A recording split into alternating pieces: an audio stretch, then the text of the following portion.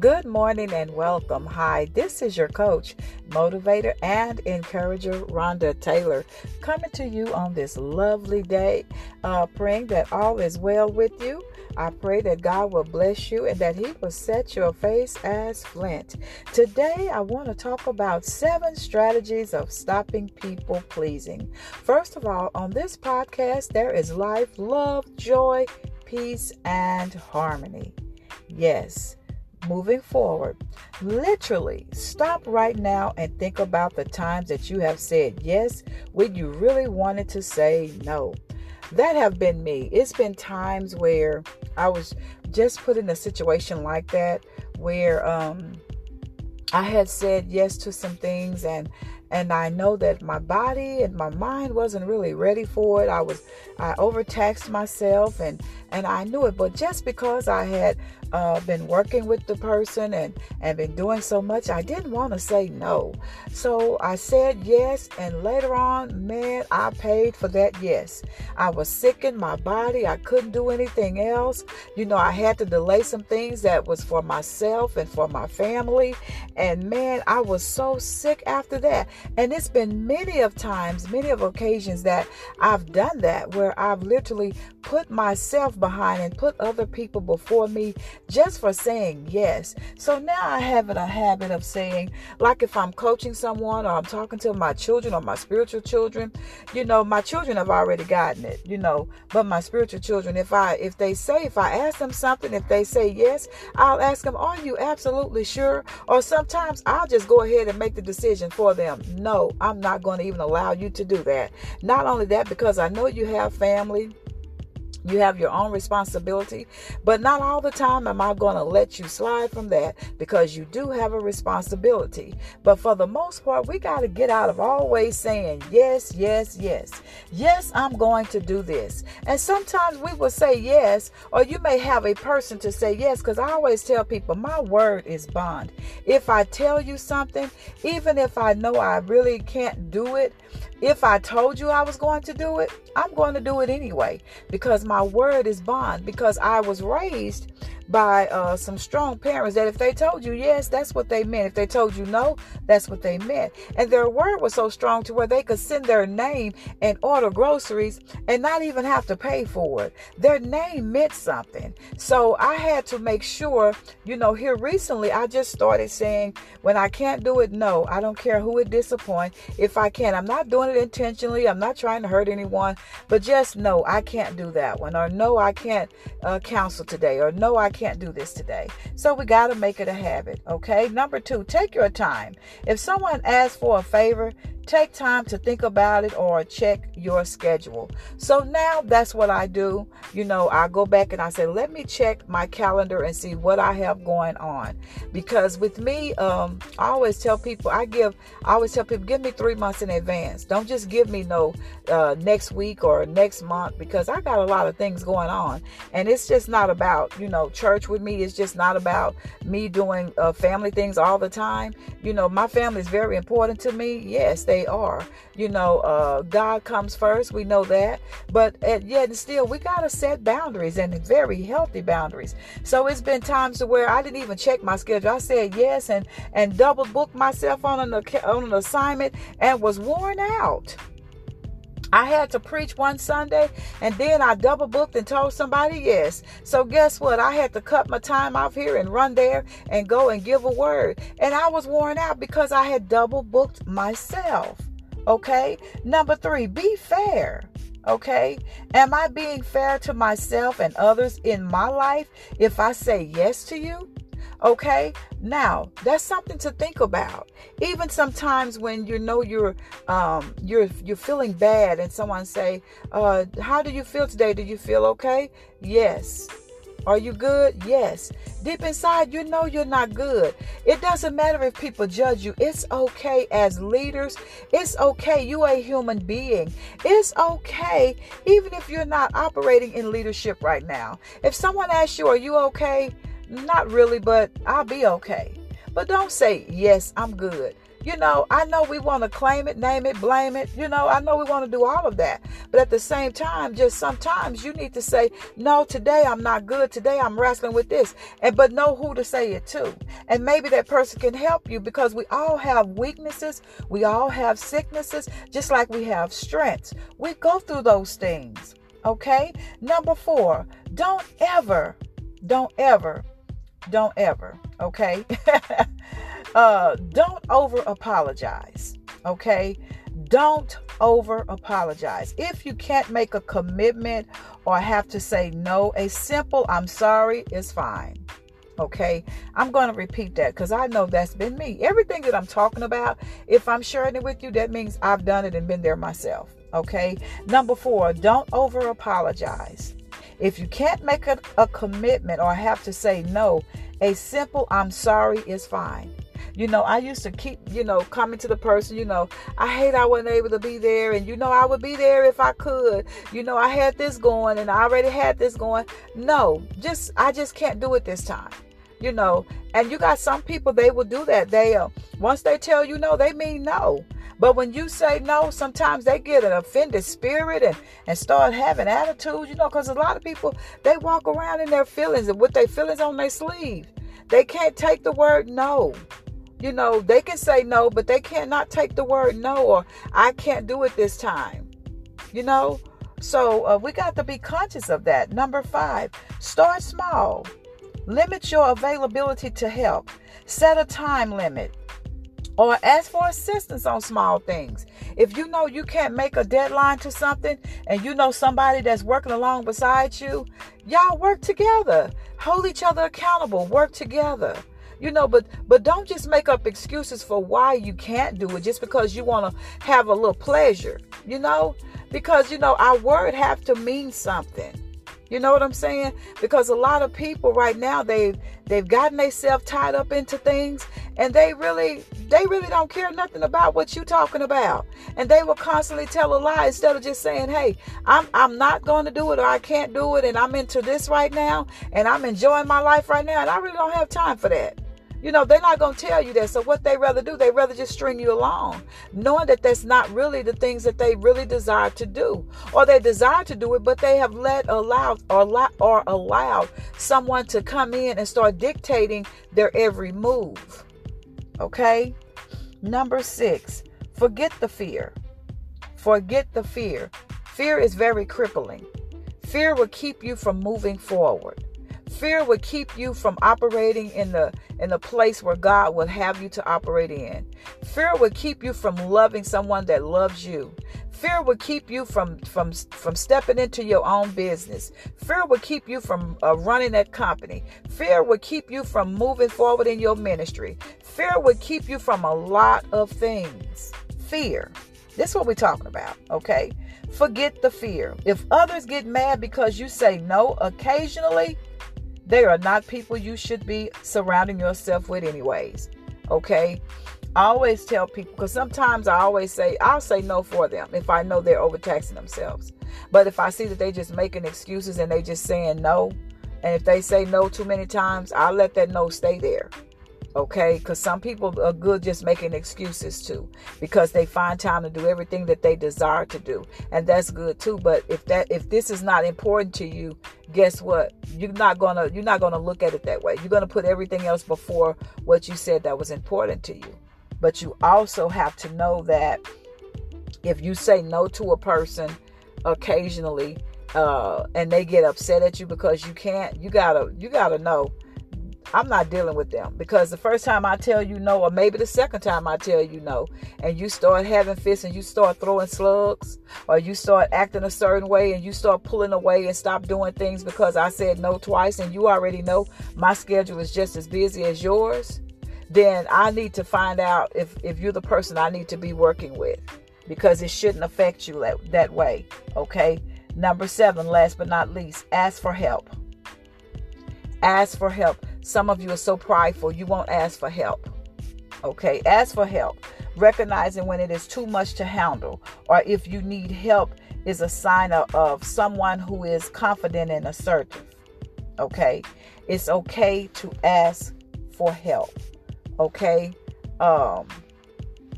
we have to know that that the enemy will play head games with you. Okay, he will play mind games with you, and he will tell you some things that you cannot do. Okay, moving forward, I'm going to share some things with you about 15 unhealthy coping skills. And this is going to be the last thing that I share with you. Everything that I share with you is something that I work within myself, things that I look at upon myself. Everything I share, I always get a mirror and say, is this me? Okay, 15 unhealthy coping skills. You know how sometimes people leave without warning. They will leave without warning. Okay, that's number one. Number two, fighting a negative comebacks. Okay. Number three, defensiveness. Number four, flight mentally. Number five, sleeping away the problem. Number six, passive aggressive behaviors. Number seven, negative body language. Crossed arms, roll of the eyes, crossed legs, or crossed arms, folding your arms. Okay. I'm going to stop there. These are unhealthy coping skills. And I always tell people, because not only am I a coach, but I have a prophetic gift that God has blessed me with that I don't take for granted. And I thank him every day for trusting me with that gift, that I can always tell when people are telling me lies. I can always tell, even if they try to hold the straightest face and they try to look sad, or they try to look like it's not them. I know that when they're being untrue to me, and I can tell because they start doing things out of the ordinary. And sometimes they try to be still and hold a straight face, but it still doesn't work, because the eyes is to the soul, and you can see. You understand? Moving forward, not listening but jumping in. Waiting to talk. You know how some people, you talking and they don't give you an opportunity. They just jump right in. They just jump right in while you're talking and just start talking. Not even, having respect for you. They just jump in and just start talking. Okay. Also avoiding eye contact. Honestly, I used to be that way when I was dealing with abuse really bad years ago. When I used to talk, I used to always hold my head down. When certain things, I would just hold my head down, and I got to the place now I would look at you. But it's sometimes I can't even lie. When I know a person is really just constantly lying or being deceptive, I don't even want to look at them. I'm just being honest, because it really irritates my spirit to see that. And even if I look at them one time, just straight in their eyes, and then I stop and start looking somewhere else, it's because I'm really praying for them, that they will make a change and that they will stop and come out of that. Because first of all, it's not of God. It's not of God. And for some reason, they feel that it's okay because it's so rooted. It's so deep embedded in their spirit till it's like it's hard for them to come out. And so when they're around people that keep trying to pull it out of them, they get uncomfortable. I always tell people, when you tell one lie, then you got to get another lie to cover that lie. Then you got to get another lie to cover that lie. So it's always just good to tell the truth. Okay. Number 10, overeating. That used to be me also. I used to overeat. When I used to stress, I used to deal with stress and anxiety. When I was battling with depression at one time, I was overeating. That's how I got up to 298 pounds. Overeating. I ended up being a diabetic. Cholesterol extremely high. Stress levels extremely high. Blood pressure was extremely high. I was having problems walking. With my legs was starting to swell all the time. All these things. Believe it or not, I still deal with sometimes swellness if I'm sitting or walking too long, but it's not from weight, because I lost all that weight. I lost 100 pounds because I let go of the stress. It wasn't necessarily just the food that I was eating. It was the things that I was taking in my mental. It was the things that I was allowing in my spirit that I shouldn't have. I didn't allow myself to have peace.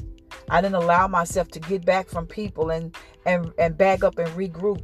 And figure out what is it that Rhonda really desired. What is it that Rhonda wants? So I consumed a lot of things. I allowed so much in my spirit without even giving myself a break I would do one thing after the other, after the other, after the other. I didn't give myself a break. Okay. Under eating. Some people don't eat at all. Some people go without eating. Okay. Number 12, lack of sleep. I used to deal with insomnia very bad, real bad, to where I had like a baby, I had my days and nights mixed up. I had my days and nights. I would sleep during the day and up all night. And it got so uncomfortable. It started messing with my health. I could never sleep at night. Okay. They ended up putting me on medication, and you know me, I'm not into all the medications. So what I did, I started releasing everything that was causing me stress, that was causing me to deal with anxiety and depression. Okay. Number 13, letting go of reality. Number 14, lack of proper hygiene. Number 15, lack of communication. I'm going to go back to 14. My hygiene wasn't a problem, but I had stopped literally taking care of my hair.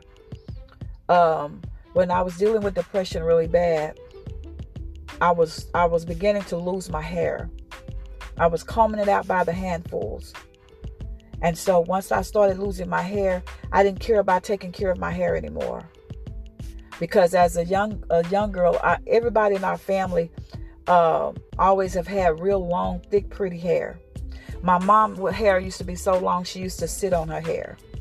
And so long hair, long, thick, pretty hair ran in our family. And the hair used to go down our backs. And so it was something that we didn't cherish our hair, because I used to keep my hair cut in nice little styles. And when I got older, before when I was younger, my dad wouldn't allow us to cut our hair and to put things in our hair. We used to get, some of you know about pressing your hair, hot combs. So, my mom used to wash and shampoo our hair and hot comb it. But as I gotten older and gotten into a marriage, I ended up stressing really, really bad, went into depression, and I ended up losing all of my hair. And so I ended up shaving my hair off just to start over. And it was still a struggle. And so I got to the place I just didn't even take care of my hair anymore. Like, I don't even care. I don't even care. And when the person would make any type of remarks about my hair, I would say simply, well, I know where it came from and you do too. But I shouldn't have said that. I should have just said, you know what? I had control over that. And now that I have taken my control back, everything else is coming back. I'm no longer a diabetic. I'm no longer battling with cholesterol issues. I'm no longer battling with weight issues. I'm no longer battling with depression. I'm no longer battling with anxiety. Occasionally, everybody deal with anxiety if they overworked. Sometimes you have your heart feel like it's skipping beats. It's because sometimes we overworked. But, we occasionally deal with that. But it's not nothing that stays with you where you need medication. So I thank God for delivering me from all of that. Okay. The last one, as you know, 15, was lack of communication. I've never had that problem until one point in my life. Well, I had kind of shut down. And that was in the year of 2008 all the way up to 2014 or 15. I want to say 15. My communication I just got quiet. I feel like I was better off just being quiet, not saying too much. Only when I would get mad, then I would speak out and say things because I was hurting. My heart was hurting because the person was I allowed this person to take complete advantage over me. And so when I took my power back, 2018, I took back my power. I took back the authority. I took back the things that God had given me. And I started walking in my strength. I started walking in power. I started walking in my anointing. I know who I am. And it's nothing like knowing who you are. And sometimes people love it when you are dysfunctional. They love it when they can control you, when they can control your mood, when they can control your thoughts, or they can put fear in you. People like that. And because they like it, because they know that you are, you accept it. When they see that you're acting on it, they know then you accepting it. That this is who this person is, excuse me. This is who this person is now. Whatever I say, whatever I say, that's what they do. But the moment you decide no more, all that ends. excuse me. But, and yet and still, know that you are loved. Know that God have you. Know that you are more than a conqueror. Know that God is a healer because he healed me. In my closing, this is your coach. This is your motivator. This is your encourager, Rhonda Taylor, coming to you with life, love, joy, peace, and harmony. I pray that you remain blessed.